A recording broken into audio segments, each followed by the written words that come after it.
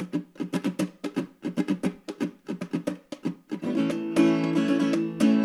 think we've heard of that before. Stranger stories every day. Wonder what tomorrow's gonna bring. So listen, friends, we'll blow your mind with the finest nonsense we could find. Might be true, and that's the weirdest thing. Hi. Hi. Hi. So we're back together again. Together again. And this is the Weirdest Thing podcast. I am Amelia Ampuero. I am Scotty Milder. We are your regular co-hosts. We are your normally scheduled co-hosts. Yeah. And we do want to thank Elizabeth Dwyer for hopping in kind of very last minute last time. Very last minute. But I think it was a fun episode. I've got a lot of feedback. Yeah, I was gonna say got a lot of feedback on that one. So yeah, good times. Well, I'm definitely not going to be talking about naked people this week. So okay, great. We're going to go back to like a very typically grim Scotty topic. Oh, great. Are you going first? No, I think we're actually starting with you this time. Oh, oops. Well, okay. Then we'll delve into the darkness post Scotty. Okay, cool. So this is actually funny thing about my topic for this week, I guess. What am I trying to say? Funny thing about my topic for this week is that it actually comes from a listener suggestion that I discovered when I finally logged into the Weirdest Thing podcast Gmail account that had been left alone for quite some time. Something like that. Yeah. Yeah. And we found a lovely message from some friends of ours, Eve and Katie, and they suggested that we cover the history / origin of cocktails.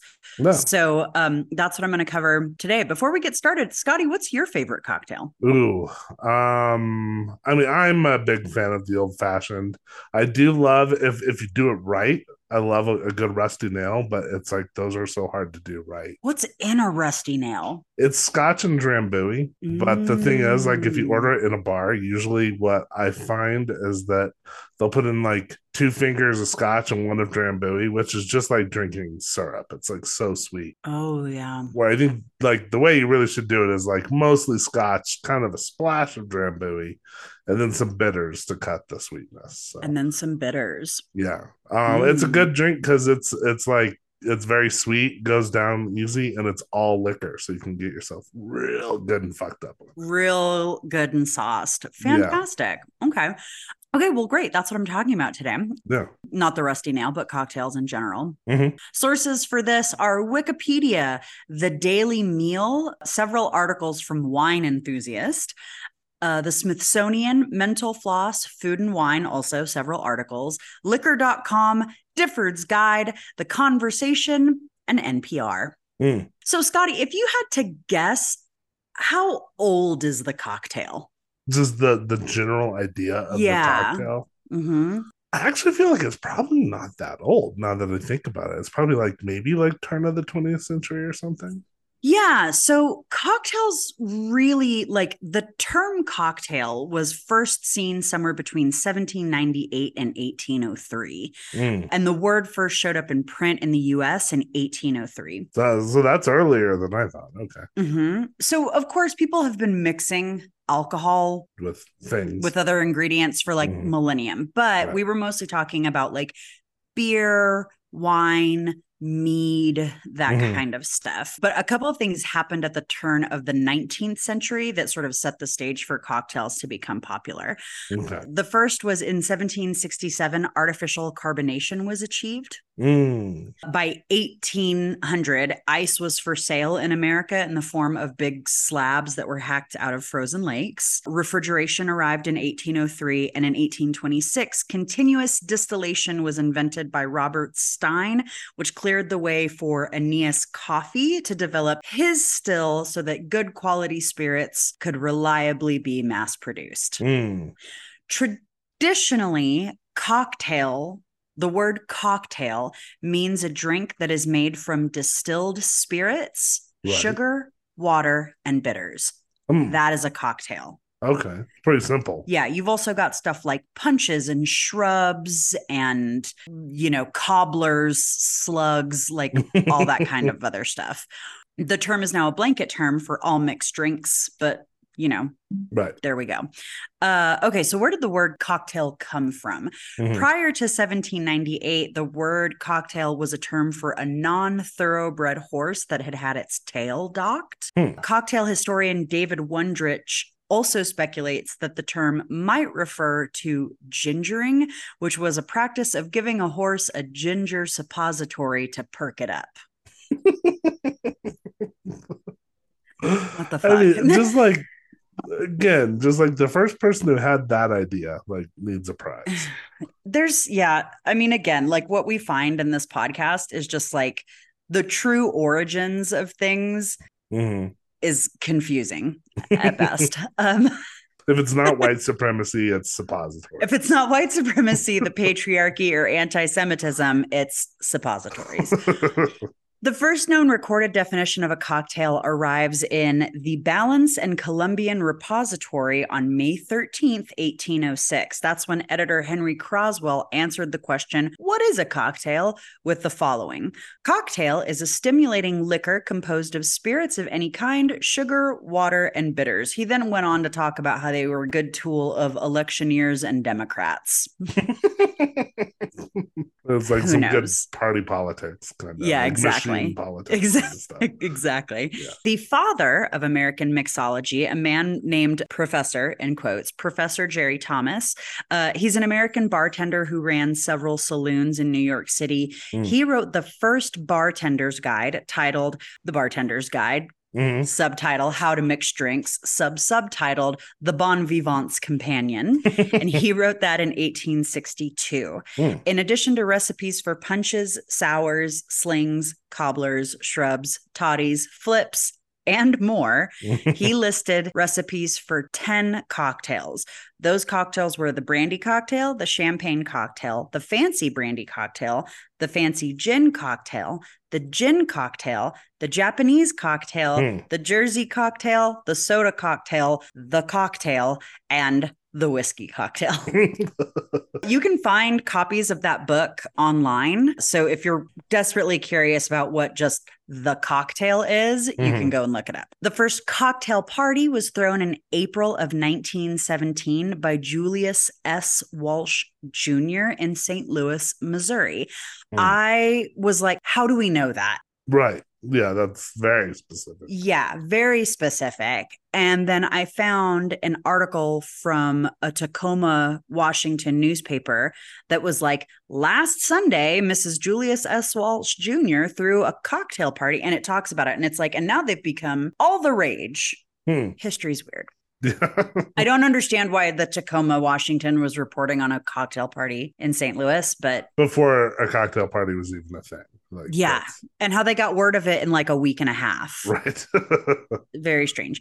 Okay. So at this cocktail party, 50 guests were invited on a Sunday afternoon for this hour-long cocktail party that ended when lunch was served at 1 p.m. The location of this first cocktail party still stands today because it was purchased by the Roman Catholic Archdiocese of St. Louis in 1924, and it remains the Archbishop's residence to this day. Fun fact, the house next door is home to the 4522 Club, and that is a nonprofit that provides space for recovery meetings. Interesting. Cocktails, this wasn't stated explicitly anywhere, but it kind of seemed like cocktails were like a day drink. It was something like there was talk of like 49ers chugging gin cocktails in the morning because they had gin and like sugar in them, and it would sort of like perk you up before you, I guess, needed to go gold rushing. There's a lot of talk of them being what people would drink to cure a hangover. So it seems like these mixed drinks were like day drinks, and the straight stuff on the rocks was what people were drinking like in the evenings. Interesting. In the beginning. So that happens. And then in the years following, cocktails start becoming more and more popular, reaching sort of a fever pitch during Prohibition. Yeah, I guess that's why I was thinking it was maybe a turn of the century thing. Because I think of it as such a 1920s kind of. Yeah. And there's a reason for that. And the reason Yeah. is that spirits was easier to transport and took up less space than beer and wine. Right. So you've got that happening. But of course, the liquor that was being made during Prohibition was significantly worse than what we were getting before, but it still got you drunk. Lots of bathtub gin and stuff. Yeah. And I was reading stuff that like bootleggers, like they would resort to extreme measures to recreate the flavor of liquor during this time. Mostly what we're looking at is to recreate the flavor of aged liquors. This is gross. Sorry, everybody. I guess like slight content warning.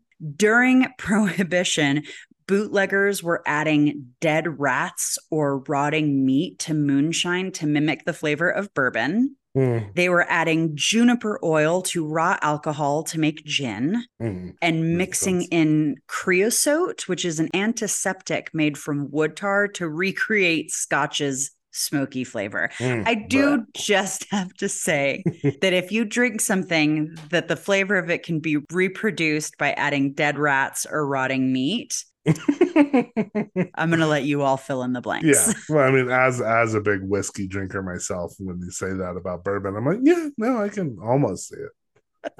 Yeah. So Prohibition saw a swing from like, I think prior to this, whiskey had really been like America's liquor. During Prohibition, it becomes gin because, of course, it doesn't need to be aged. You can make it, like you said, in your bathtub. Right. It's easier to produce illicitly. We also get the rise of sweet cocktails during this time because honey, fruit juice, all of those things were being added to mask the foul taste of this homemade liquor, and it made the drinks go down easier, essentially. Right. Just a fun little fact, prior to Prohibition, liquor made up less than 40% of the country's alcohol sales. After Prohibition, more than 75%. So a big, big boom in the consumption of alcohol during Prohibition. I mean, like, I almost want to do Prohibition as a subject to some point, but it's such a big subject. But it's just like nothing about Prohibition worked the way it was supposed to. I really think, because what did I say? I think it was, they dubbed it the Noble Experiment or something like that. And it's just one of those things that it's like people needed to drink. There was a lot of shit going on during Prohibition. We'd just come out of the First World War. We were getting ready to go into a depression. Like people just needed to be drunk. Well, and people are still like, yeah, you had the Roaring '20s, but then like you also had like people fucking choking to death on black lung in the mines and stuff. Like, yeah, people having like severe PTSD from World War I. Right. Stuff is hard and they needed to drink. And then all Prohibition did was make drinking more fun and more sexy. Yeah, speakeasies. It was, you were hiding and it pretty much created the American mafia. Yeah, you're welcome for that. You're welcome. There you go, teetotalers. Good job. Just as a side note, tiki culture rose from the ashes of Prohibition. That in and of itself is a fascinating story. So more on that in a future episode. Oh, yeah. I'm definitely intrigued now. Yeah. Cocktail culture started to decline in the 60s and 70s for two reasons. Beer was becoming very popular in the 1960s. Yeah. And in the 1970s, we were dealing with a sluggish economy that was, heading towards a pretty big recession. And there was a lot of drugs. So people were like, I could either drink a Manhattan or I could take a bump of Coke. Right. Exactly. So they did the Coke. Everybody. They did the cocaine. Yeah. By the 1980s, cocktails were coming back into style. And the 80s is when we see vodka become the country's liquor of choice.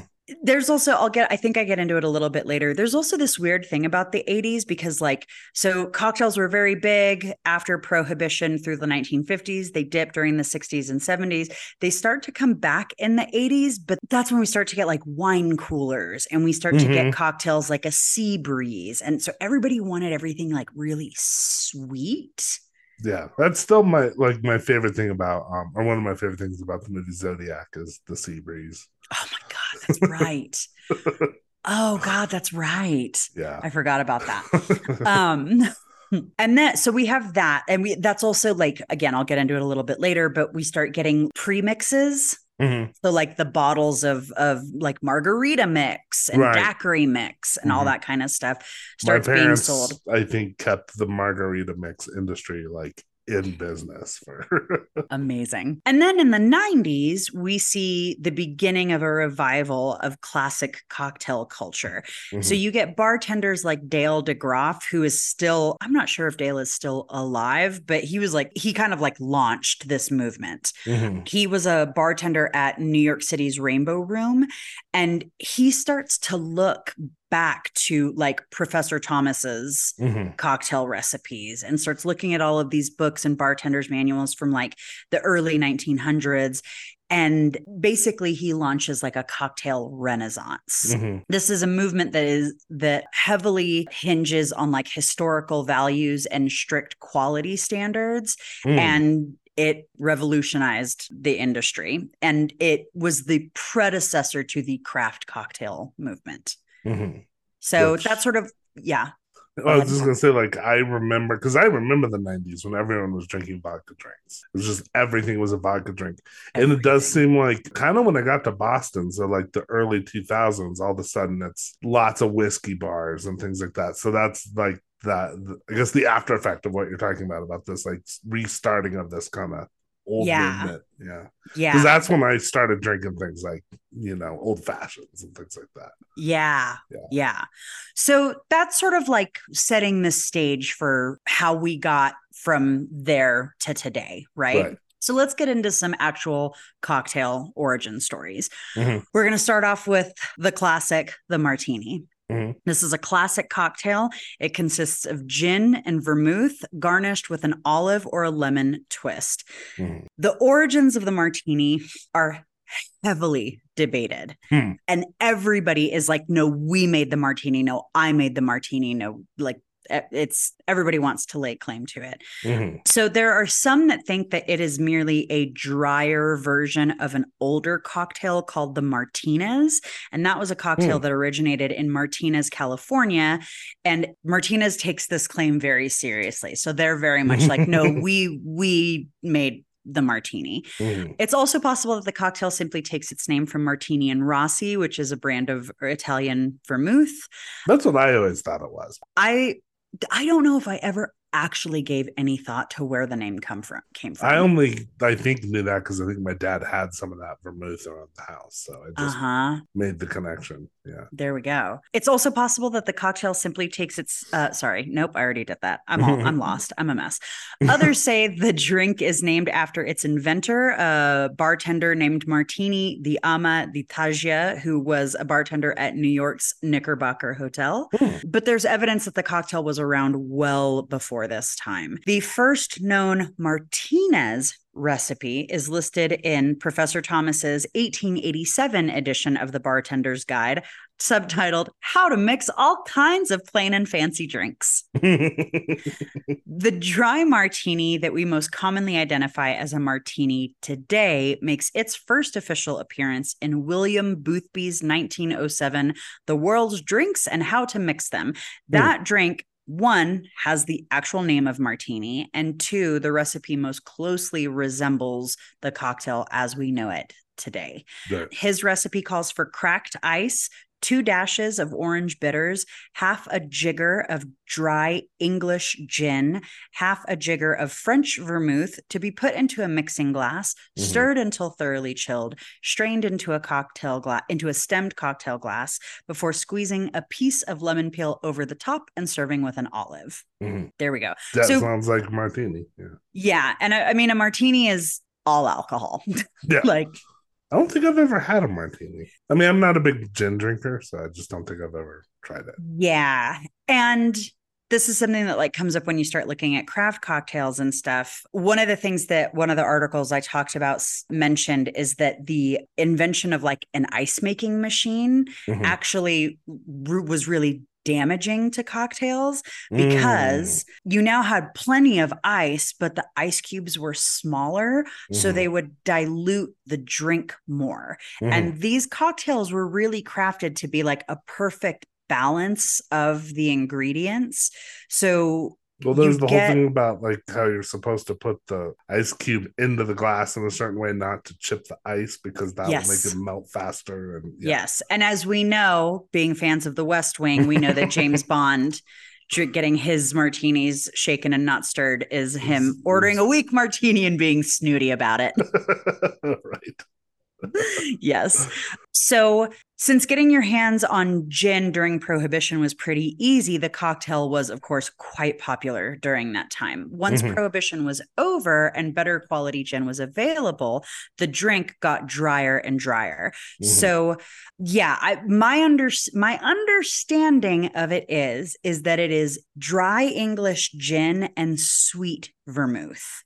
That's my understanding of it. If I'm wrong, please don't yell at me. I'm very sensitive right now. But then, like I said, you get better quality gin, they start getting like drier and drier and drier. The cocktail, the martini, ended up being seen as old-fashioned, but not in a good way during the 70s and 80s. But it came back into vogue during the 90s, and it spawned many variations of the cocktails, both legitimate and false. Legitimate variations include, but are not limited to, the perfect martini, which is equal parts sweet and dry vermouth. The Churchill, which is no vermouth, gin straight from the freezer while glancing at a bottle of dry vermouth. Wet, which is more vermouth. Dirty, which includes a splash of olive juice or brine. And if you switch out the olive for a cocktail onion, you have a Gibson. Right. Okay. Yeah. I know a lot of people, especially when I was in college, I knew a lot of people who would order like dirty, filthy martinis. And I was like, why are you just drink the olive juice? You obviously don't like the martini. Right. So like, find a different drink. I feel like I've had vodka martinis, which I would imagine falls in the false category of martini. It does indeed. False variations are basically any drink that has teeny tacked onto the end or uses completely different liquors and is poured. Sorry, no. I'm going to pause there. A vodka martini is a legitimate variation. However, connoisseurs will judge you a little bit for using vodka, which is essentially flavorless, instead of gin, which has a much more complex flavor. Yeah, which is why I don't like gin. But So that's the thing, is that like, it's technically, a vodka martini is technically illegitimate, but people are going to be like, you're still going to get some side eye. Yeah, you're going to get a little side eye. Okay. Right. Fair enough. Yeah. So false variations. These are variations that, has teeny tacked onto the end or that uses completely different liquors and is just poured into your classic martini glass. These include, but are not limited to, Manhattans, which I didn't know, cosmopolitans, stuff like appletinis, chocolate and espresso martinis, that kind of a thing. My favorite illegitimate martini version is the porn star martini, which is made from vanilla flavored vodka, passion fruit juice, and it comes with a shot of Prosecco on the side.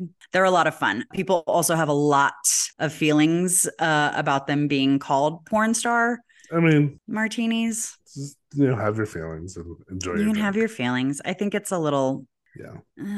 I don't think we are helping or hurting the, like... Right. exploitation of people by calling it a porn star. Again, please don't come at me in the comments. Okay. Let's talk about the Manhattan. This is a drink that most likely dates back to the New York bar scene of the 1860s. There is a huge rumor, but I believe it is in fact a rumor, that Jenny Churchill, who was an American-British socialite and also mom to Winston, threw a party at the Manhattan Club in 1874 to celebrate Samuel J. Tilden being elected governor of New York. Story goes that an enterprising bartender whipped up the cocktail special for the party, naming the cocktail after the Manhattan Club. Tilden would eventually run for president in 1876, but he lost out to Rutherford B. Hayes. So there we go. Now, Wikipedia says that Lady Jenny was actually pregnant and in France at the time of this election. So the story can't be true. Probably apocryphal, right? Yeah. But it's a good story. Yeah. Sometimes it's okay to just have a good story. You know what I mean? Yeah, we don't need to fact check everything. We don't need to fact check everything. Okay. Traditionally, a Manhattan is made with rye whiskey, sweet vermouth, and bitters, and it is garnished with a brandied cherry or a lemon twist.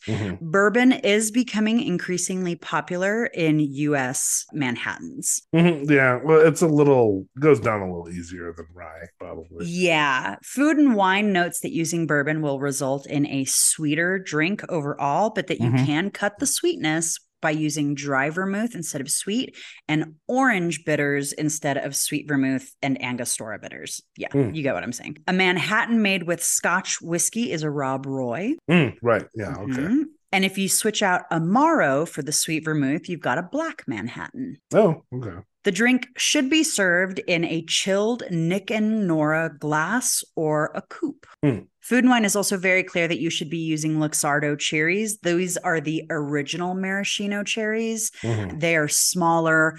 They're almost black, and they come in like a thick, dark syrup. Right. Food and Wine is like, you should be using those and not the like neon red maraschino cherries. Yeah. Okay. I'm not here to judge. Okay. The daiquiri.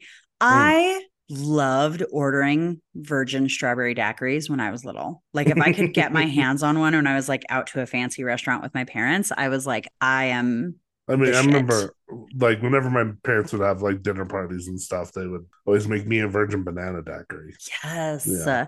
So imagine my surprise when, as an adult, I found out from Alton Brown that the traditional daiquiri has nothing to do with those slushy recipes. Really? Yes. Wow. It is a simple 3-ingredient drink. Okay. So daiquiri consists of light rum, fresh lime juice, and demerara syrup. Combined in a shaker with ice, shaken until chilled, strained into a coupe, and garnished with a lime twist. Yeah, that's not what I think of as a daiquiri. Exactly. Yeah.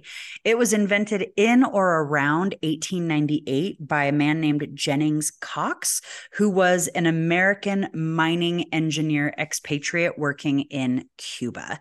The Spanish-American Iron Company was situated near the village of Daiquiri, near Santiago de Cuba. The story goes that Cox was entertaining friends and he ran out of gin. He had access to plenty of local Cuban rum, but for some reason was like wary of serving it to his guests straight. I mean, we're like 2 decades away from people drinking dead rat juice. Yeah. So I don't know. How quickly we forget. Right? How quickly we forget. How far we fall. So the original recipe was served in a tall glass. It was packed with, again, cracked ice. Sugar was poured over the ice. The juice of 2 limes was then added. And finally, the rum before being stirred with a long-handled spoon. The drink evolved to be made in a shaker after it became more popular. The daiquiri remained a Cuban drink until around 1909 when Rear Admiral Lucius W. Johnson tried it and was like, this is fantastic. And he brought it back to the Army and Naval Club in Washington, D.C. Daiquiri was also rumored to be one of the favorite drinks of Ernest Hemingway, who I don't think ever met a drink he didn't like, and JFK. Yeah. The daiquiri became very popular in the U.S. during World War II when whiskey and vodka were hard to come by because of rationing. Rum continued to be readily available, partly because of FDR's good neighbor policy, which opened up trade with Latin America, Cuba, and the Caribbean. Yeah, that makes sense because a lot of like the whiskeys and stuff are coming from Europe. That's going to be a lot harder. Yeah. Interesting. Yeah. So that's how like rum sort of really starts to come into the US. This program, the Good Neighbor program, is responsible for making Latin America fashionable and thereby making rum drinks, which would previously been seen as the drink of sailors and down and outs, acceptable. Yeah. Okay. Yeah. BT Dubs, the Good Neighbor program, is also responsible for the popularity of Carmen Miranda. Interesting. Tom Collins, the drink that's based on a hoax. This is so weird.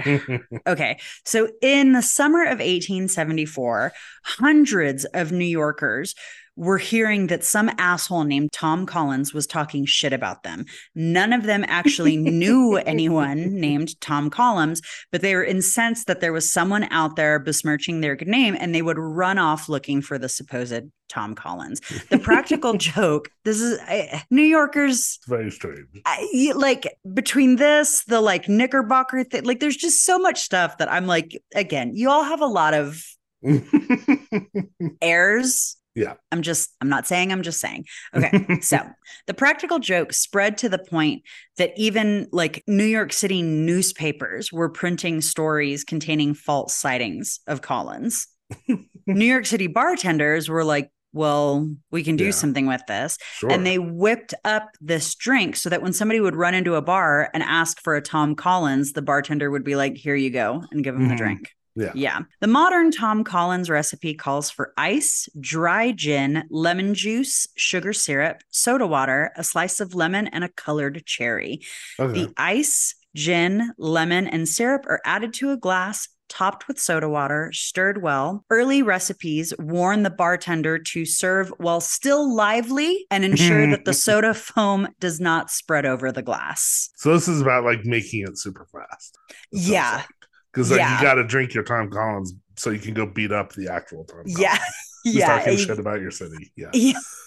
Who's talking shit about you.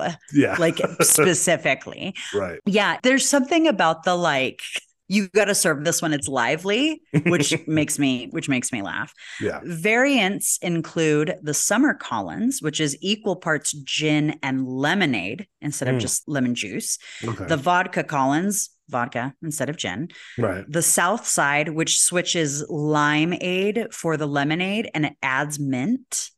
You've got a Rum Collins, rum instead of gin, French 75, which uses champagne instead of soda water, and the Juan Collins, which is tequila, lime juice, sugar, and club soda.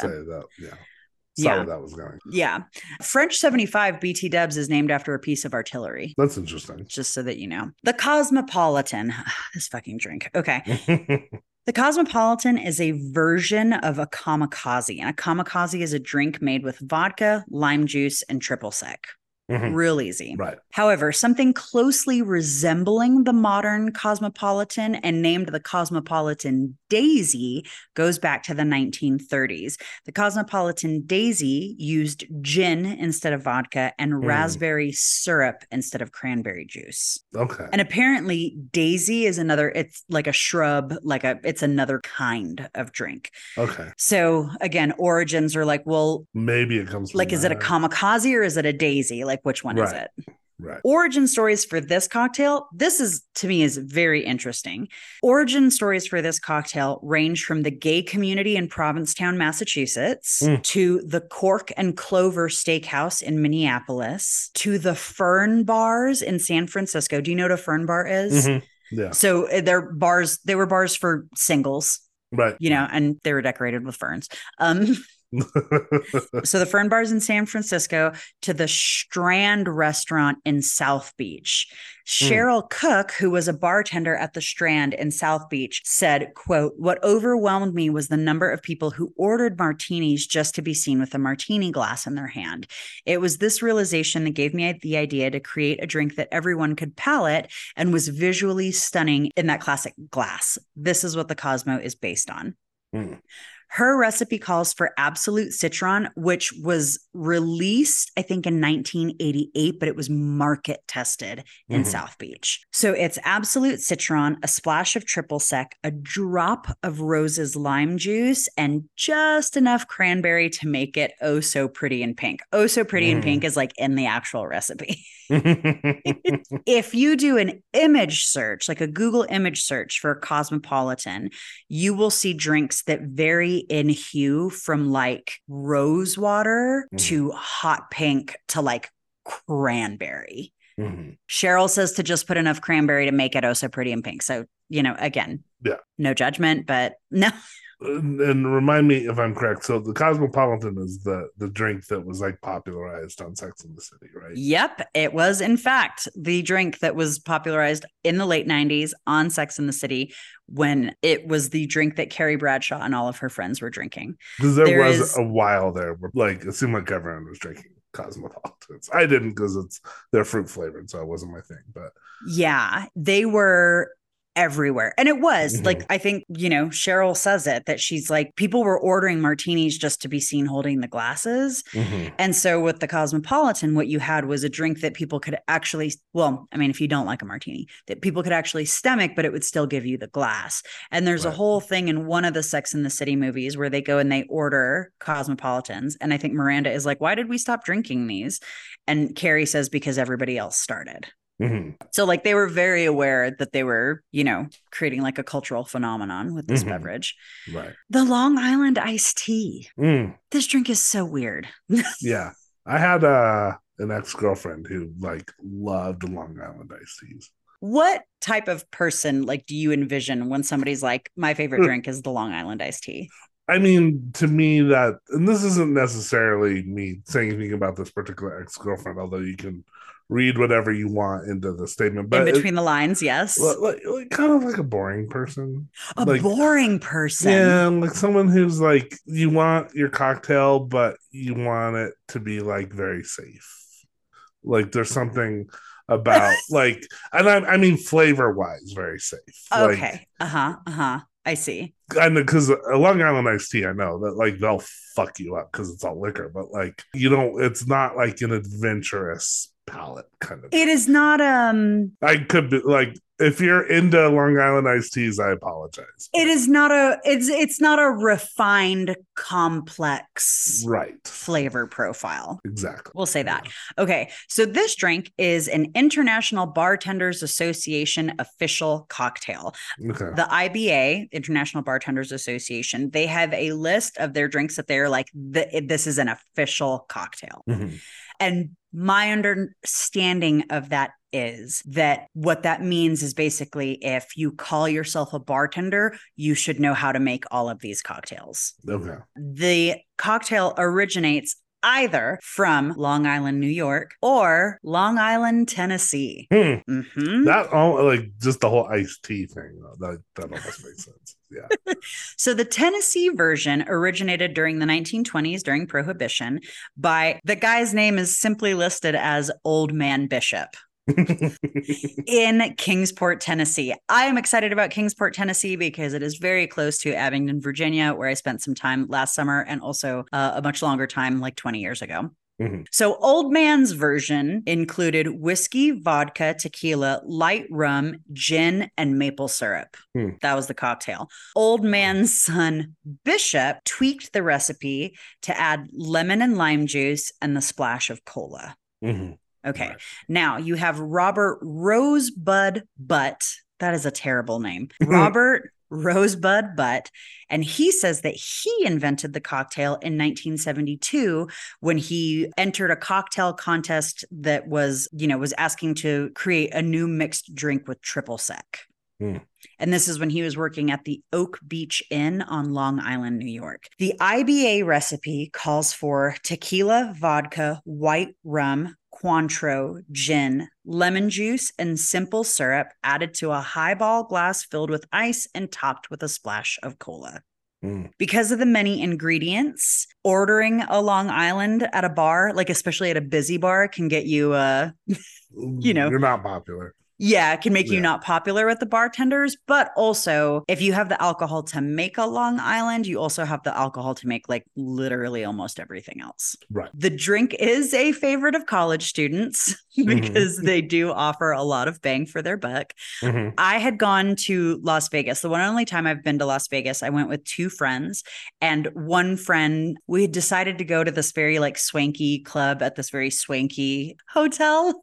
And the friend charmed her way into free passes into the bar. And the guy also gave us like 3 drink tickets each.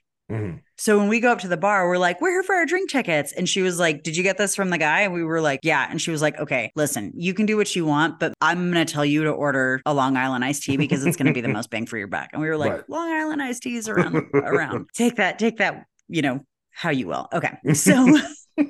So like I said, like college students really like them because they'll get, like you said, they'll get you drunk really fast. One food critic said the drink was, quote, an act of mixological atrocity favored by college students and wastrels. The flavor of a Long Island iced tea has been described as bright and refreshing, easy to drink, and dangerously boozy.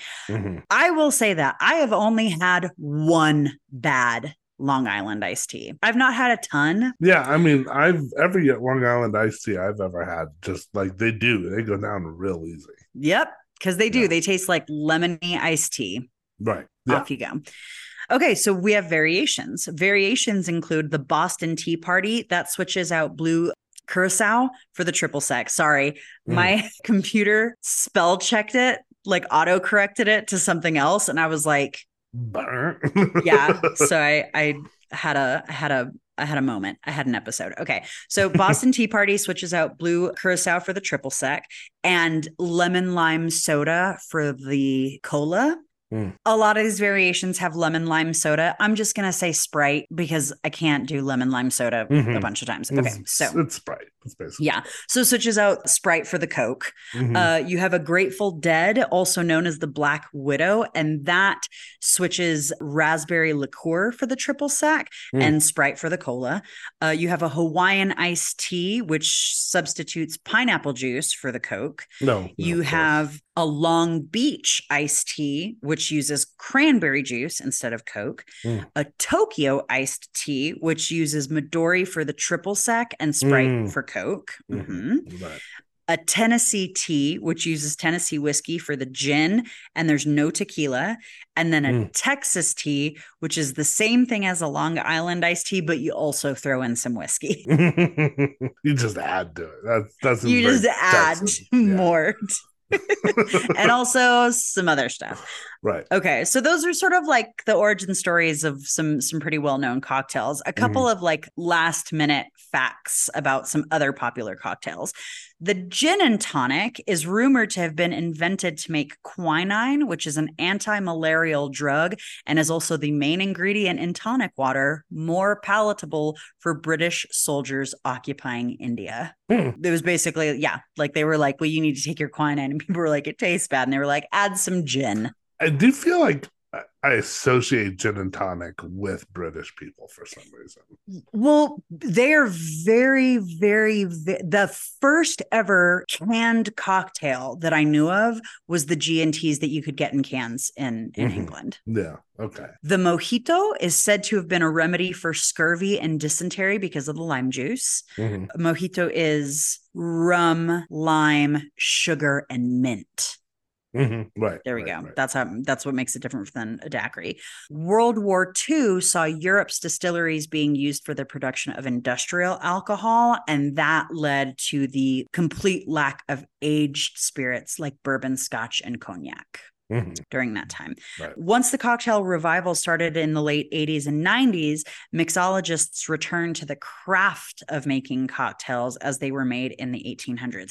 So just to clarify something here, when we use the term mixologist, that's not just like a fancy frou-frou word for a bartender. Right. A mixologist is to a bartender what like a chef is to a cook.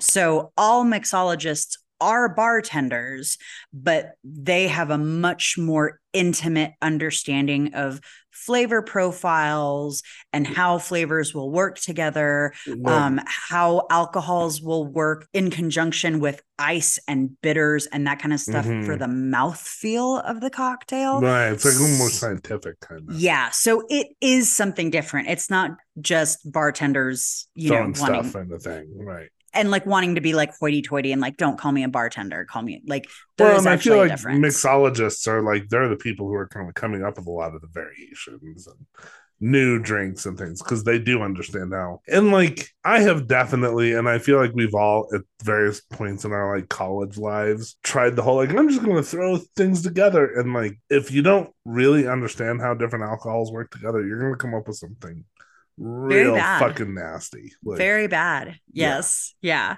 So cocktail culture is now progressing towards what some call molecular mixologists. And these are people who are using techniques found in like cooking science and from molecular chefs gastronomy kind of stuff. To experiment with flavor and texture of the drink. So this is where you'll get stuff like order a Manhattan and it's like you get like a cup of like foam. You know what I mean? Or well, it wouldn't be a cup. It's not like a puppuccino. You'd get like a glass of foam and that kind of stuff. There are absolutely people who see this kind of like experimentation with cocktails as like snooty and full of themselves, highfalutin and all that kind of stuff. But I do think that it's super interesting to see how cocktails have evolved from this sort of like pick-me-up day drink to like the means for masking the taste of alcohol to get you drunk faster to these like celebrations of complex flavors. Well, it's funny because like I do tend to, and we talked about it when we were talking about the menu, like I do tend to look at some of the molecular gastronomy stuff is like kind of snooty and a little bit ridiculous. But when it comes to like the mixology stuff, I'm more with you for whatever reason. I'm much more fascinated by it. I think I'm fascinated by all of it. And it's one of those things that like, I'm sure that there are people out there who are like, well, I'm just doing this to like set myself apart or I'm doing this, you know, whatever. But I do think that there are people that are like, no, I'm interested in like deconstructing and reconstructing and I like feel traditional things. Well, and I feel like with drinks, with alcohol, because it can be so complicated, like combining flavors of alcoholic drinks that like it just seems like there's a little bit of a like you're flying without a net kind of feel. Yeah, I think it probably was also that at the beginning of like what did you just call it? The molecular gastronomy. Yeah, it was probably also that at the beginning of it. And then, you know, just like anything catches on. Right. But yeah, like I do think that kind of stuff is super interesting. And it's interesting to see that like in the 80s, you had ice machines coming in, you had the invention of the soda gun. You also had like the premixes that were being very popular, all of those things really and truly, and vodka being the go-to liquor. You had this movement away from liquor being like the forward flavor of cocktails to basically being like, I want liquor to be in there, but I don't want to taste the alcohol. Yeah, you want to taste everything but the alcohol. Yeah. And so like, that's like a sea breeze and stuff. That's the sea breeze. That's like a tequila sunrise. That's that kind of stuff. Also, just an interesting fact, a drink that you order when we go out, which is like a whiskey and soda, that is technically a highball. Yep. Not a cocktail, a highball. Interesting. Well, I never thought of it really as a cocktail because you're just adding club soda. Like that barely, you know, it's like whiskey and water. I'll do that sometimes because like I love the taste of whiskey, but I don't actually like it when it's like super strong. So like you just something to cut the taste. That's not quite the same as like a cocktail. Like when I order like an old fashioned, like that's much more like feeling like ordering a cocktail because it's kind of sweet and it's a lot more like complex. It's a lot more complex. I always think about this. Gosh, it was the episode of Mad Men when they have Mountain Dew as a client and they're trying to come up with a cocktail recipe for it. And they're like Mountain Dew and vodka. And Peggy's like, that's not a cocktail. That's like a necessity or something. She says something like that, where she's just like, that's not two ingredients don't make a cocktail. Right. Yeah. But so I think it's interesting. So right now we are sort of like right in smack dab in this sort of like craft cocktail mixologist revival. And I don't know, like, you know, you and I went out for drinks the other night and we finally went to Happy Accidents, which is an award-winning bar in Albuquerque, New Mexico. And if you get the chance to go check them out, please do. They are female owned and they profit share with their employees. Yeah, that's right. Which is super cool. But they're very, very much like mixology, craft cocktail culture. And they have good stuff there. Like there was one, and I'm not going to name them, but there was one distillery here in town that was trying to do the mixology thing, and literally everything they had tasted like fruit flavored soap. And it was just like, it's not, I'm sorry, guys. Yeah. And you had your cocktail at Happy Accidents. It was their in-house whiskey. Yeah. And it was Is that what it was? I think, and it was good. Yeah. Like they are very good there. Yeah. And they're like, I don't know. I went for drinks there with a friend one time and she was like, I don't know if I like this place because it's kind of bougie. And I was like, that's why I like this place. You have a little bit of a tolerance for the bougie, I think. I'm not going to sit here and call you bougie. That's not what I'm saying. Listen. But I think you're happy enough to go. Like if you can get a good cocktail, like here is my thing, because there was a bit there. Everybody was like, "That's bougie," and I'm like, "What's the fucking problem with that?" You're basically being like, "You like nice things." Yes, I do like nice things. Like I don't. That's like being like, you like things to be clean? Yes, I do. You like food that's fresh? Yes, I do. Yeah, like I don't, that to me is just like a weird thing. And I get it. I get that there's this sort of like elitism thing that is really what bougie is supposed to be about. But if you can walk into a bar and order a craft cocktail and I don't have to like be on a list, I don't have to take out a loan, then I don't give a fuck if it's bougie. Cool. Yeah. Give me my weird fruity cereal milk cocktail that I had at Happy Accidents and let me live my life. My whole thing when it comes to most of that stuff is it's like when you're the type of person who's like complaining about things being bougie all the time, you're kind of being bougie because you're kind of being like, it's the reverse snobbery kind of thing. And it's like I can enjoy like a good bougie bar. I can enjoy a good dive bar. Like when I lived in Boston, we would sometimes go to like the super fancy yuppie bars, and they can be kind of fun. Like listen. Let people like what they like. Well, and like, don't talk yourself necessarily into thinking you only like one thing. Like, go try things. Yeah. And there's nothing wrong with like, gosh, I remember when I was in college, there was this, she was such a, like an absolute like manic pixie dream girl. You know what I mean? She was the type of person who would like show up at a party with like, like a certain kind of like tortilla chips that she had found by like going into the stores in like the Latino neighborhoods in Austin. And we'd be like, oh, what kind of chips are these? And she was like, oh, you've never heard of these kind of chips? Yeah, they're like dumb performance. They're so much better because they're not like mass produced and and I was like, shut up. Shut up. Just like how to make yourself insufferable in 2 sentences. Yeah. And if you like that stuff, look, if you like the like fucking bespoke corn tortilla chips, cool. Awesome. But you That's don't amazing. need to make it like you don't make it your identity. Right. But you're also not better than anybody else who's like, can somebody just pass me the Tostitos? Right. You know what I mean? And maybe that's sort of like where the bouginess comes into it. I don't think I'm better than anybody because of this stuff. I think I'm better than other people you for have a different reasons. Like I have some friends who I'm not going to name.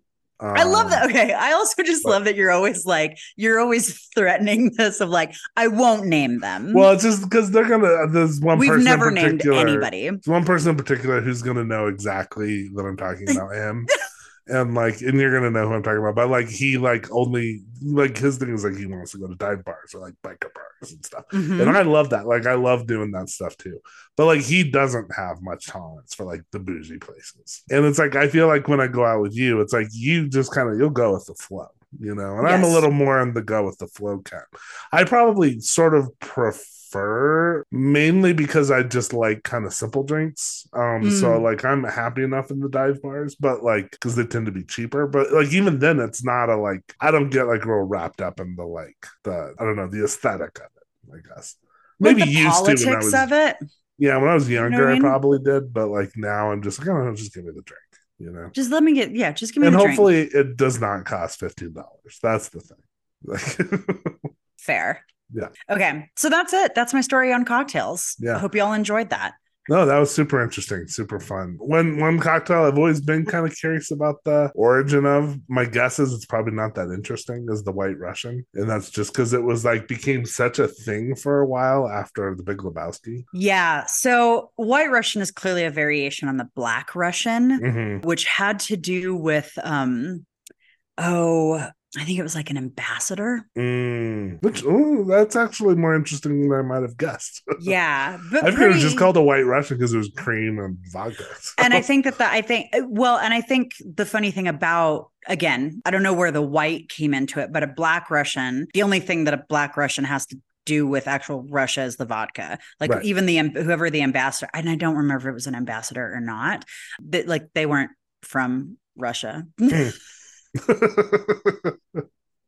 Hold on. Let me see. Hold on. Pause. I'm gonna see what I can find about it. Yep. Okay. So we've got your Black Russian is vodka and coffee liqueur. This is from Wikipedia. Black Russian cocktail first appeared in 1949, so it's a relatively new cocktail, and is ascribed to Gustav Tops, a Belgian barman who created it at the Hotel Metropole in Brussels in honor of Pearl Mesta, I was right, then United States ambassador to Luxembourg. The cocktail owes its name to the use of vodka, a typical Russian spirit, and the blackness of the coffee liqueur. So it's a little more interesting than I might have guessed. Interesting. The variations do not include a White Russian. Variations are the Dirty Black Russian, Black Magic, Irish Russian, Brown Russian, Belarusian. Oh no, Belarusian or White Russian, which is served with milk or cream. And you've got a mudslide, a mind eraser, and a paralyzer. Yeah. Other cool cocktails include the Sazerac. Ooh, I love a good Sazerac. Yeah. If you guys want to look those up, Sazerac and Hurricanes, both New Orleans cocktails that were made because people needed to figure out with all the stuff to do with all the rum that they had during that time. Then you've got stuff like zombies and stuff that came out of tiki culture.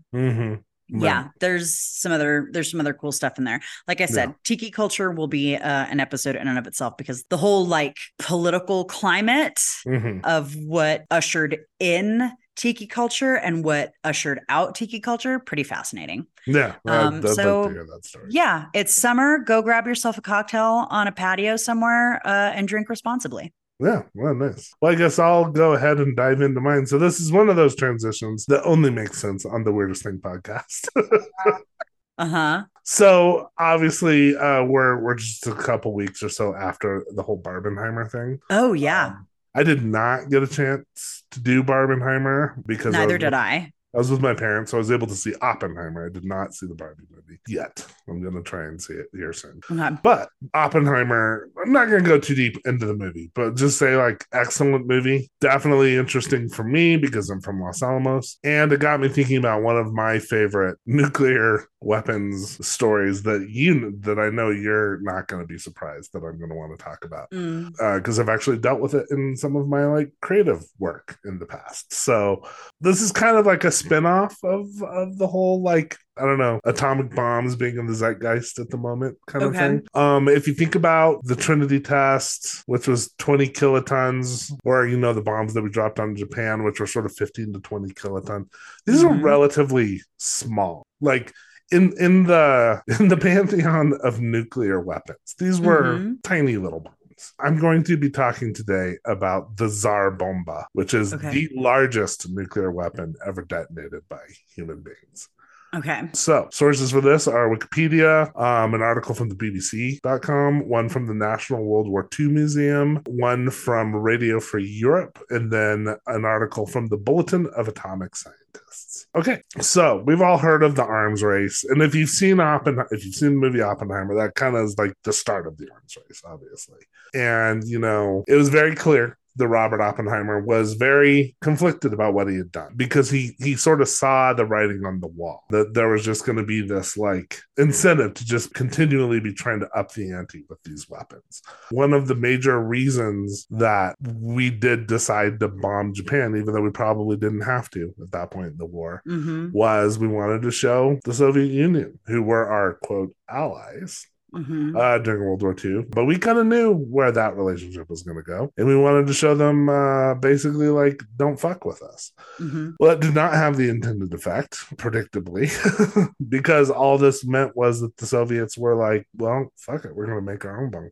And they touch upon it in the movie, they actually had a spy in Los Alamos during the Manhattan Project, funneling information to them almost from the start. A guy named Klaus Fuchs, and that's a whole story in and of itself. So let's just talk about like the arms race a little bit, and let's talk about it from both the US side and then the Soviet side. So from the start, there was a fight during the Manhattan Project. Again, they touch upon it in the movie, where you had the kind of the main consensus is that they were going to make an atomic fission device, which is split the atom, release a bunch of energy, there's your bomb. But you had a scientist, a guy named Edward Teller. He was a Hungarian physicist. And just for the record, like if you're from Los Alamos, Edward Teller is like a villain because Teller is seen as like largely responsible later on for Oppenheimer's downfall and losing his security clearance.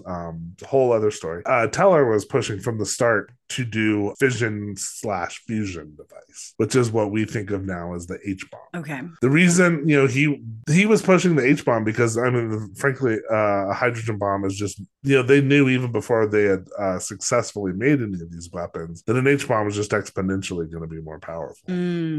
But the problem with that is, like, we were in a race against the Nazis. Right. And we needed to get something done as quickly as possible. So to do an H-bomb, you actually have to figure out the fission part of it, because the way an H-bomb works. So the way, like I said, a fission device, which is like what we used in Japan, it's just, or what you would think of, like, you hear the term tactical nuke. Okay. It would be like this kind of thing, where, like I said, it's one stage. You implode a bunch of combustible material into like a uranium core, which creates the chain reaction, which splits the atom, and there you've got your bomb. Okay. A fusion weapon or an H-bomb, they consist of at least two components. You have to have the nuclear fission primary stage, which is essentially the same as, like, any kind of atomic bomb. This would use uranium-235 or plutonium-239. This would trigger a secondary stage, which contains a different kind of fuel, a thermonuclear fuel. These are generally would be like deuterium or tritium. Fun fact, when I worked at the lab in Los Alamos, I worked on a project where it was about creating tritium using particle accelerators. As like the CIA swoops in to cancel this podcast. Yeah. Well, like, the great thing is I don't understand any of that science. So, like, like, if the Just Russians came and tried to abduct me to, like, give them I was like, I couldn't tell them how to do it. But yes, G-men just pop out from behind your bookcase to take you away. Right. But yeah, so, like, usually you would use one of these kind of fuels. Most hydrogen bombs, and deuterium and tritium, they're like an isotope of hydrogen. They're a type of hydrogen atom. This is why it's called a hydrogen bomb. Okay. The material most typically used in a fusion reaction is lithium deuteride, which is more of a solid material, so it's easier to kind of have in the bomb.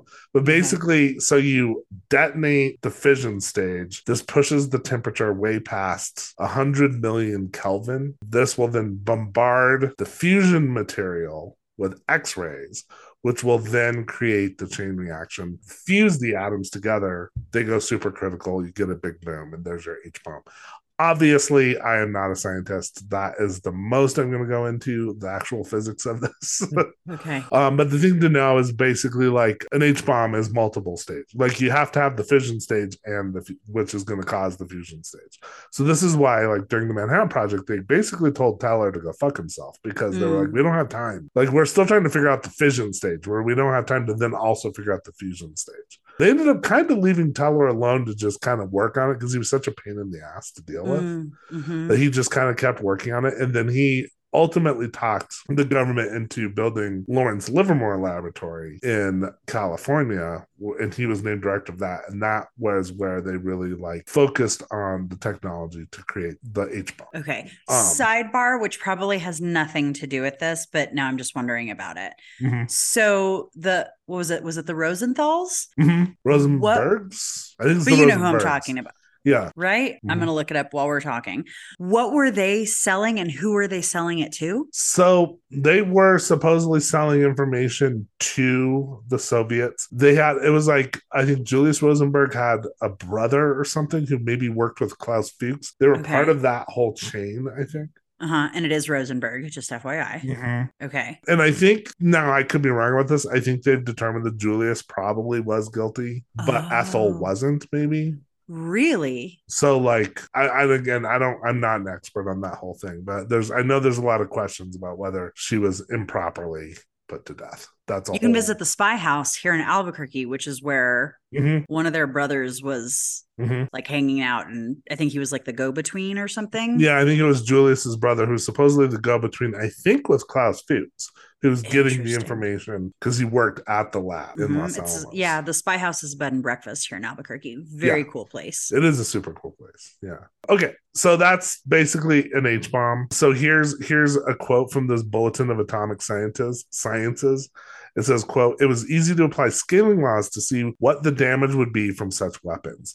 The 20-kiloton Fat Man bomb used against Nagasaki, for example, could devastate the downtown area of a large American city like San Francisco, Los Angeles, or New York. A single 10-megaton bomb, which is one megaton is 1 million tons of TNT. So a 10 megaton bomb, though, could destroy entire metro areas, subjecting over 1,000 square miles to a crushing blast wave and searing heat, easily producing casualties in the millions. So that's the difference between an atomic bomb and a hydrogen bomb. Wow. Okay. So, like I said, this was kind of a fight from the start. You know, Oppenheimer wanted to just do the atomic bomb. Teller wanted to do the hydrogen bomb. And then where later, like, Oppenheimer was very, like, conflicted about what he had done. Teller, not so much. And I'll get into it a little bit. Okay. Teller kept pushing to make bigger and bigger and bigger and bigger weapons.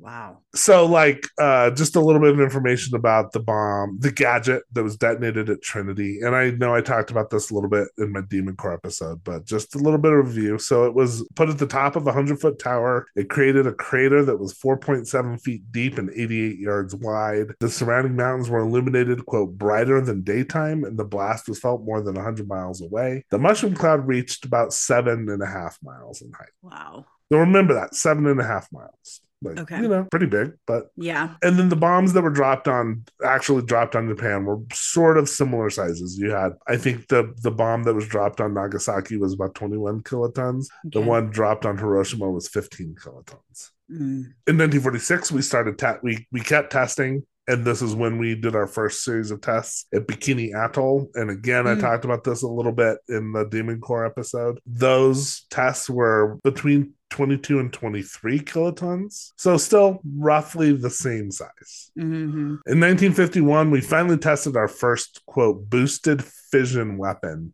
at Inawatak Atoll, which meant what a boosted fission weapon was it was kind of our first attempt to add some fusion fuel into the mix. Okay. So this is technically the first thermonuclear weapon, our first H-bomb. It had a yield of 225 kilotons, so about 10 times roughly the size of the bombs that we used on Japan.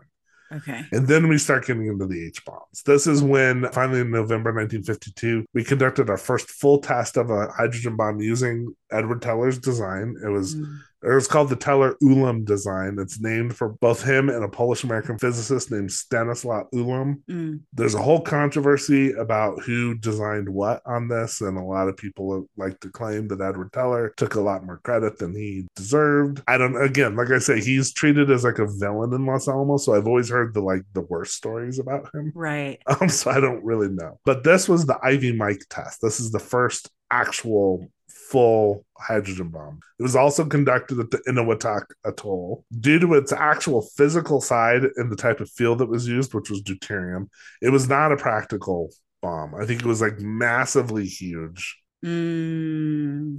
It was just a proof of concept, just to be like, can we make a full fusion weapon? That yielded a blast of 10.4 megatons of TNT. So if you remember, like what I just said, a kiloton is the equivalent. 1 kiloton is the equivalent of 1,000 tons of TNT. 1 megaton is the equivalent of 1 million tons of TNT. Jesus. So now we're talking 10.4 megatons, and then we have our largest nuclear or hydrogen bomb test came in 1954. This is the infamous Castle Bravo test. Okay. We're headed back to Bikini Atoll for this one. This is the first test of an actual deployable device where we were using the lithium deuteride as the fuel. And it ended up being the largest weapon ever tested by the United States at 15 megatons. The thing is, this was an accident. It was not planned to be 15 megatons. It was planned to be 5 megatons. And this goes back to, like, I think we talked about it when we were talking about the Demon Core, is it's just like these scientists really didn't know this was all theory until we actually did something. Yeah. So it's the whole thing of, like, before the Trinity test, there was a, more than zero chance that we would just light the atmosphere on fire. Right. We don't know. We don't know what'll happen. This has never happened before. We've never done this before. So we had not used this particular type of fuel before, with fusion fuel. So, the scientists and engineers, they predicted a 5 megaton blast. Ended up being 3 times that. It was also incredibly dirty. So we just irradiated like half of the Pacific. Okay. We ended up having to, like, the fallout, there was a shift in the weather which pushed the fallout severely downwind. So we had to go into the Marshall Islands and evacuate a bunch of different islands and atolls. So, like, the Rongelap and Rongerik atolls had to be evacuated. And then by 1963, people started seeing, like, people developing cancer in these communities, thyroid tumors, birth defects. Ultimately, the U.S. had to pay out about $43 million in, like, settlements for this. So yeah, not great. Yeah. Oof. But meanwhile, Edward Teller's like, no, let's keep making them bigger. Let's keep making them bigger. Like, why? Because we can, basically. So here's a quote. This is from a guy named Isidore Robbie, who he is a character in the Oppenheimer movie. It's played by David Krumholtz. Let's see. I think his quote is towards the end of this. This is from that Bulletin of Atomic Sciences. Quote, only a few months later, in July of 1954, so this is after Castle Bravo, after we had just irradiated half the Pacific, Teller made it clear that he thought 15 megatons was child's play. At a secret meeting of the General Advisory Committee of the Atomic Energy Commission, Teller broached, as he put it, quote, the possibility of much bigger bangs. At his Livermore laboratory, he reported they were working on 2 new weapon designs dubbed Gnomon and Sundial. Gnomon would be 1,000 megatons and would be used like a primary to set off Sundial, which would be 10,000 megatons. Most of Teller's testimony remains classified to this day, but other scientists at the meeting recorded after Teller had left that they were, quote, shocked by his proposal. And then Isidore Robbie said it would contaminate the earth. Yeah, that's what I'm thinking is, like, at what point do you just go, okay, well, we blew away our enemies, but now we've sprouted gills, well, apparently and extra eyes and shit. If you detonate 1,000 megaton, it would essentially create a firestorm the size of France. Cool. Awesome. What the fuck? Again, like, this is why I think you can see why Edward Teller doesn't have a lot of fans up in Los Alamos. That's like legit mad scientist stuff. Edward Teller, by the way, is the model for Dr. Strangelove. If you've ever seen the movie Dr. Strangelove, okay, the character of Dr. Strangelove is based on Edward Teller. Because what was his plan? It's never been clear. Like, I've read about him. He just kept, like, it's the amorality of science where it's just like, we're just gonna, like, see what we can pull off. Cool, but you're not gonna be, sorry, this makes me so mad. You're not gonna be here to see what you can pull off. Again, like, total amorality. Like, you're not asking yourself these questions. It's just about the science, I think. Weird. Yeah, it's. I'm not gonna sit here and say Edward Teller was a psychopath, but this is psychopathic. Like, this thought process is psychopathic. To be like, why not 10,000 megatons? Sure, why not? Sure, why not? A firestorm the size of a country. Yeah, that sounds cool. Right. Awesome. I bet this guy was fun at parties. Yeah, I met Edward Teller. You did? When he was, because he would occasionally come to Los Alamos for, like, do talks and stuff, and he was like a super old man at the time. I just remember this, like, dour, grouchy old guy. Well, because he wanted to blow himself away and nobody would let him. Well, exactly. So, like, he was wanting to design these Gnomon and Sundial bombs. Well, he continued working on them throughout his career, and he even had planned to test a prototype, I think in 1956, but it never took place. They never would let him do it. So, of course not. Yeah. So that's what was going on in the US. Okay. Let's talk about the Soviets. Sure. What were the Soviets up to?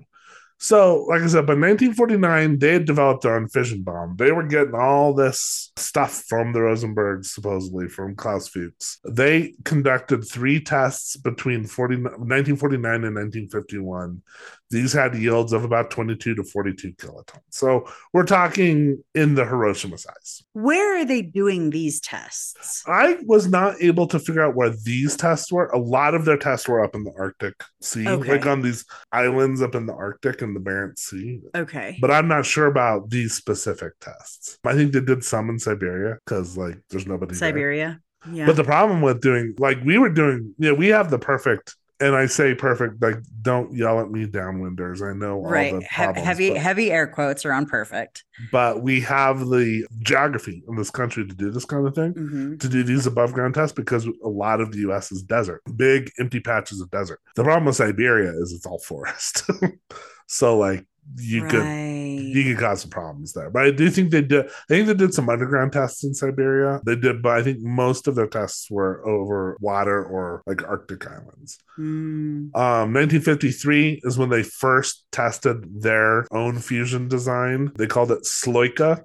It was a single stage fusion design. And Sloika is a reference to a Russian layered pastry. So they had kind of a different design than what we did. We had these like different stage, you had your fission stage and your fusion stage. And I'm not going to get into the science of it because I don't understand it. The Soviets were playing with something called the layer cake design, which was like these different layers of uranium separating the different stages. Okay. And by putting a layer of uranium in between the stages, it's supposed to like boost the power of the weapon. Okay. But this first one, it was a single stage design. They called it Sloika. It only had, quote unquote, only half a megaton. But that's still 25 times more powerful than Little Boy. Okay. Over Nagasaki. It would have killed 1 million people if you detonated it over a city. By 1955, they developed a two-stage hydrogen bomb, which they called RDS-37. Again, relatively small compared to what we were doing. It had a yield of about 3 megatons. They scaled it down to 1.6 for their test. Now, one thing to keep in mind is that, like, you can say, well, we were building bigger bombs than them, so, like, our stuff's more powerful.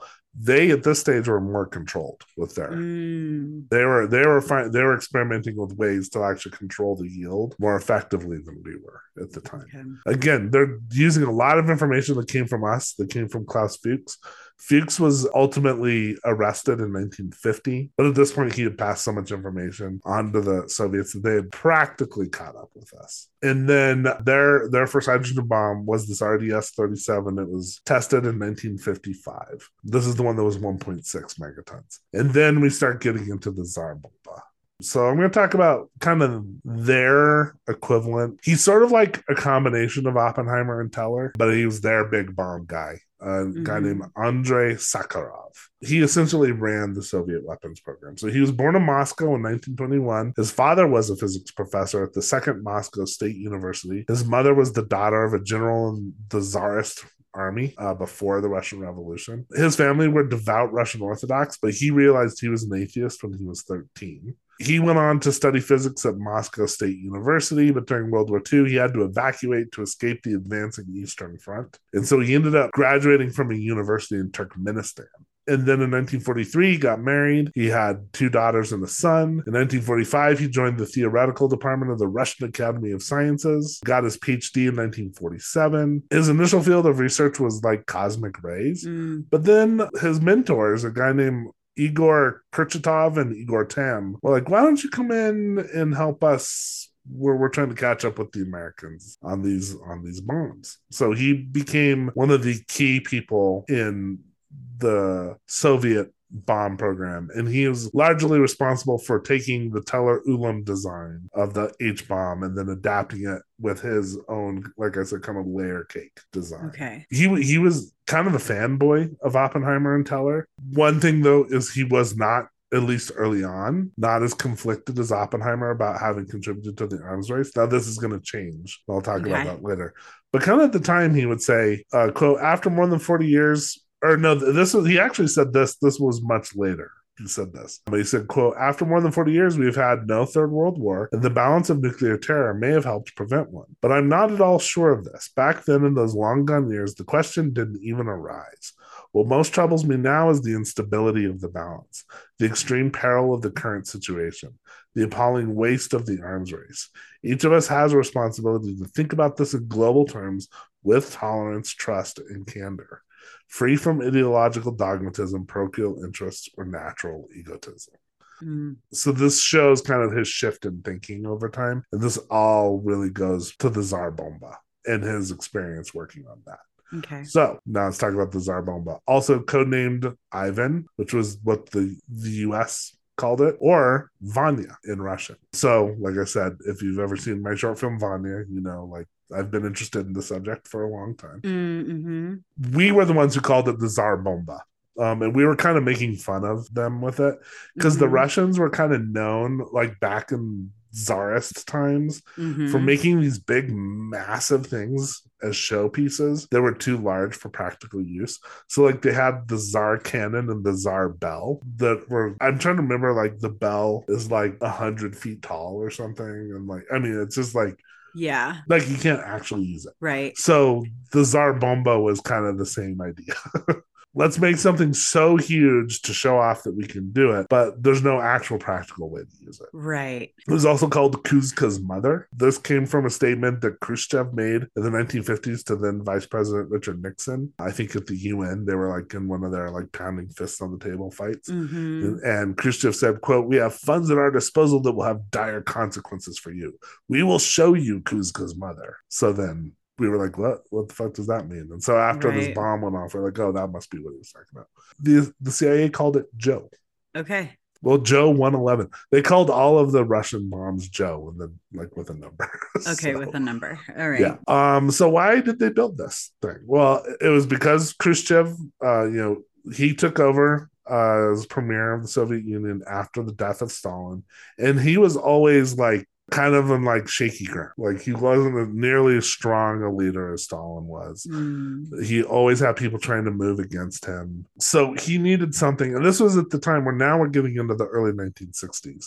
This is right around the time of the Cuban Missile Crisis. This is right around the time of the Berlin crisis. And Khrushchev, he needed something to like show basically like who's got the biggest dick. Right. So here's a quote. This is also from that Bulletin of Atomic Power website. It says, "The Soviets saw the U.S. is committing acts of, quote, nuclear blackmail." So this is basically the threat of nuclear action, which is sort of meant to force foreign policy concessions out of the Soviets. And he wanted to put an end to that.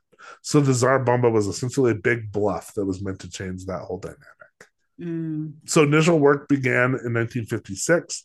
The ultimate design was a 3-stage or more design. There's some argument about exactly how it was designed, but they basically took Edward Teller's design, added this kind of layer cake approach in the second and third stage, where they put these uranium barriers between each stage, which would, just as the chain reaction moved through the weapon, it would just increase exponentially in power. Okay. Finally, in October of 1961, it was ready for testing. So it was flown from the Olenia airfield on the Kola Peninsula, which is over by Finland, to an Arctic archipelago called Novaya Zemlya. Pilot was a guy named Major Andrei Dernovstov. He was followed by another plane that was filming the test. The bomb itself was 8 meters long. What? It had a diameter. Yeah. So what is 8 meters? It's like 24 feet? No. Sort of 24-ish feet. Yeah. Right? Because a meter's yeah. That's too big. Yeah. Well, just wait. It's 8 meters long. The diameter was about 2 meters. It weighed about 25 tons. I read somewhere else it weighed 40 tons. I'm not sure. So I'm not sure what's true. It was so large they couldn't actually load it in any Soviet plane. They took a Tupolev T-95, which was the biggest plane in the Soviet arsenal, and they took the bomb bay doors off the bottom and just hung it out of the bottom of the plane. Can you imagine being the pilot and showing up and being like, sorry, you want me to what? Oh, well, just wait. There's a little bit more about the pilot here. Just a second. Okay. The bomb was so big that the parachute for it weighed a ton just on its own. It used so much fabric that the Soviet hosiery industry had to shut down for about a year. This bomb was designed to have 100 megaton yield. So remember Castle Bravo, which was a big mistake on our part. That was 15 megatons. This was designed to be 100 megatons. So we're not out there with Edward Teller yet with the 10,000 megatons, but approaching.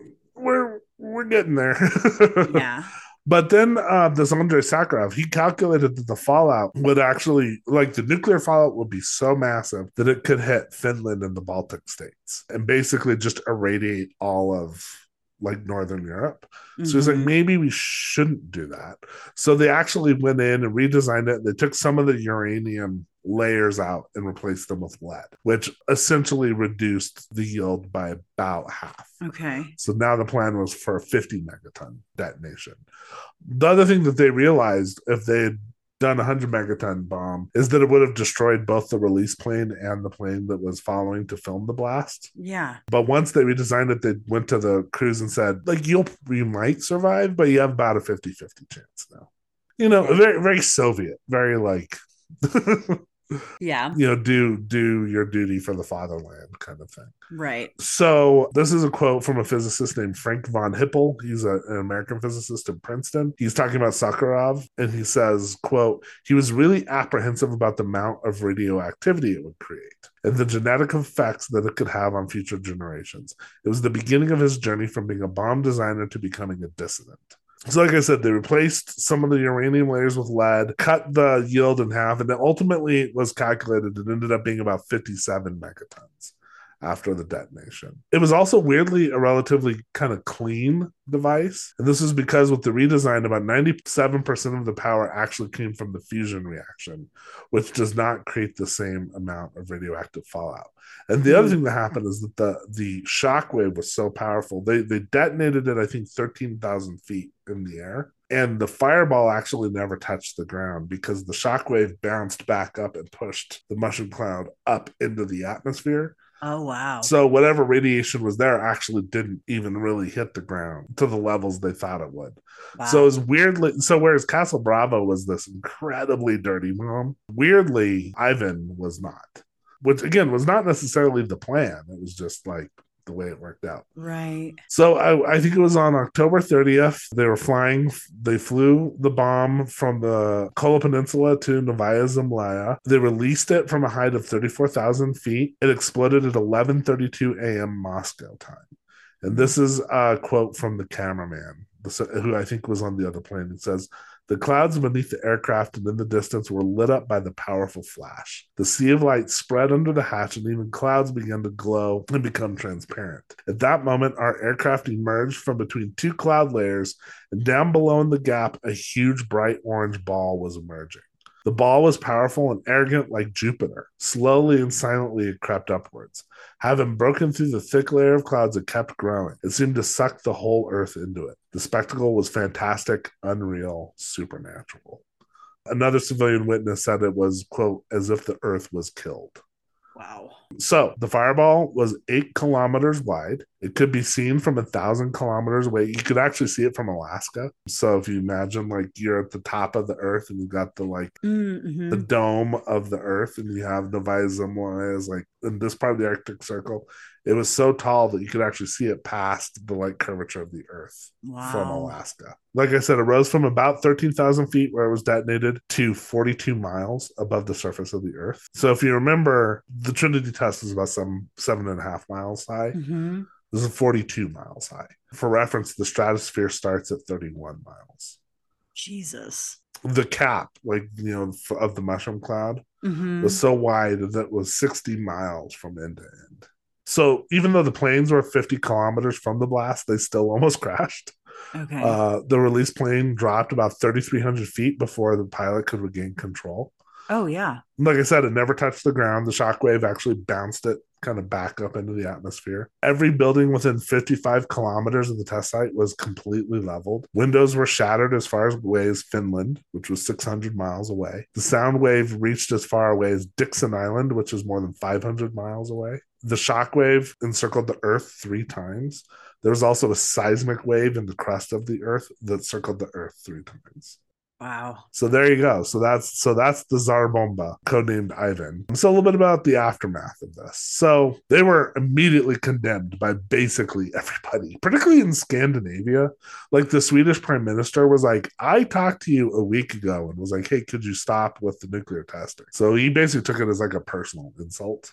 The British issued statements, the prime minister of Norway issued statement, the prime minister of Denmark issued statements. The Soviets were like, well, they did the classic whataboutism, like, well, the US tested a bomb on the same day, but like ours was like much smaller and it was underground, so it's like not quite the same. The good thing about this, though, it really showed us like, okay, we need to worldwide, we need to like fucking put the brakes on this. So this led to just 2 years later, we finally signed the treaty banning nuclear weapon tests in atmosphere, outer space, and underwater. The Soviets and the United States, basically both the East and the West, agreed to this test ban treaty. So when you hear about the nuclear test ban treaty, that's what this is. Okay. It did verify theories about the potential power of these weapons, which basically proved that, like, Edward Teller was right. You could theoretically make a bomb that was like 10,000 megatons. Mm-hmm. Like, there's nothing scientifically stopping you from doing that, which was, again, where they were like, let's maybe start negotiating our way out of this mess. Right. It remains the most powerful device ever created by humans. Its total power output was about 1,500 Hiroshimas. It was 10 times more powerful than all the munitions expended during World War II on all sides. The one single test was about 1/10 the total yield of all nuclear weapons ever tested by all nations. Its power was about 1% that of the sun. Yeah, you're not seeing Amelia's face. You look both amazed and disgusted. Yeah, I think that's accurate. Yeah. So, like Oppenheimer, like I said, Sakharov, he kind of hero worshiped both Oppenheimer and Teller, and he had a little bit of both of them in him. But after his work on this bomb, it really changed his perspective. He became very concerned about nuclear proliferation, and he began pushing publicly for the end of atmospheric nuclear tests.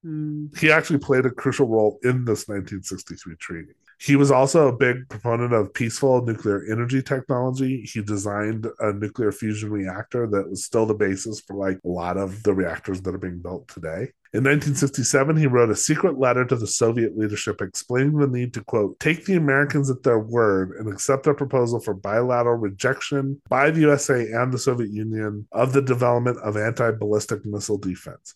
Because he thought by creating these missile defense systems, this would increase the arms race. Because now not only are you trying to make a bomb that's, like, massively powerful, but you're also trying to make a bomb that gets past our missile defense systems. Okay. And he says this would make the likelihood of nuclear war just that much more. He asked them for permission to publish his letter and make his case to the public. They completely ignored him.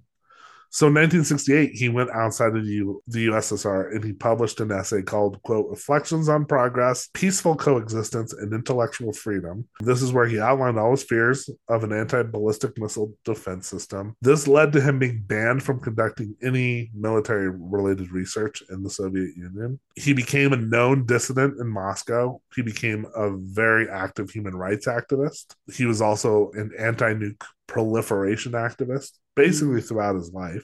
This was all while he continued to be attacked by the Soviet establishment. He was actually awarded the Nobel Peace Prize in 1975. The Nobel Committee called him, quote, a spokesman for the conscience of mankind. In a convincing manner, Sakharov has emphasized that man's inviolable rights provide the only safe foundation for genuine and enduring international cooperation. The Soviets would not let him go to collect the prize. I think his wife went and delivered a speech. Wow. Eventually, after the collapse of the Soviet Union, he became a big political leader in the USSR, or in the former USSR. He continued pushing for anti-proliferation matters. I forgot to write down what year he passed away, but it was, I believe, during the George W. Bush era. Okay. Now, in the years since, we've actually, like, the one thing about the Tsar Bomba is that, again, it was totally impractical. It could never be used in an actual combat situation because there was no warhead that was strong enough to carry it. Okay. The only way you could deliver it was with this plane, which would move really slow. Yeah. You take the bomb bay doors off, you're flying really slow. You're going to get shot down before you ever get to where you're trying to go. Right. Well, in the decades since, we have now designed warheads that can carry bombs 3 times more powerful than the Tsar Bomba, but they've all been redirected for use in space, for, like, space propulsion and stuff like that. Okay. So there you go. That is the story of Ivan, or Vanya, or the Tsar Bomba, the largest nuclear device ever created by human beings.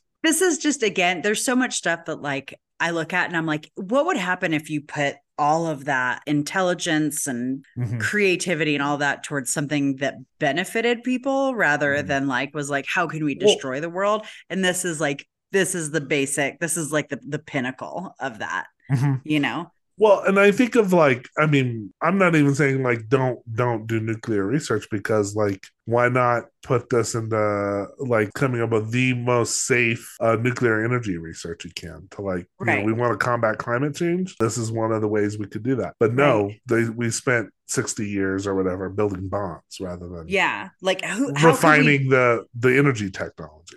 Right. How could we blow the fuck up out of everybody, ourselves included? And won't that be fun? Yeah. Instead of, well, literally anything else.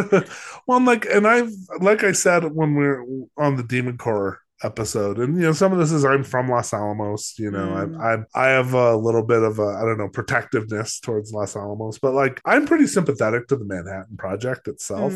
And I think it's because it was either going to be us, the Soviets, or the Nazis. We're going to be the first to have the bomb. And say what you want about the United States and our colonial history and everything. We're not the Soviet Union, and we were not the Nazis. Like of those countries, you wanted us to have it first. Yeah. But I've always been like pretty on the fence about actually using it in Japan at the time we did. Yeah. And then, it's like Oppenheimer knew it, and you see it in the movie. Oppenheimer knew that like once you open Pandora's box. Yeah. Well, and that's if you have someone out there like Edward Teller who's like, 10,000 megatons, why not? Right. And that's the interesting thing. There's a play called Copenhagen by Michael Farn, I think is the playwright. And that's Niels Bohr, Heisenberg, and I think Bohr's wife. Heisenberg being the guy who was the head of the Nazi bomb program. Right. And basically they're in like purgatory, and the entire play is them talking about whether or not they have a right to essentially discover, create the science that would lead to this type of stuff. And, the phrase Pandora's box, I believe is used in it as well, because they saw that it was like, we're reaching a precipice that we can't come back from if we do this. Yeah. And that's, and it's like, you could say like, well, you definitely hear this argument up in Los Alamos a lot with people. It's like, well, it worked. Nuclear deterrence worked because we never had a nuclear war and blah, blah, blah, blah, blah. And my thing is like, so far.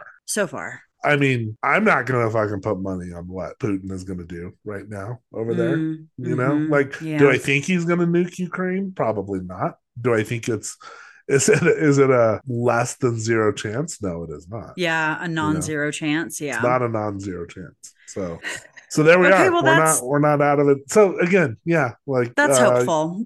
You're welcome for yet another fun Happy Times story this week. I'll try and I did 2 like pretty grim ones in a row, so maybe I'll try and come up with something a little less. Maybe just not so like humanity is terrible. Yeah, like a little less apocalyptic. Yeah, maybe a little less apocalyptic. Right. Maybe there's that. Okay, fantastic. Well, thanks for that story. That's going to give me stress dreams. Hope you guys enjoyed this episode.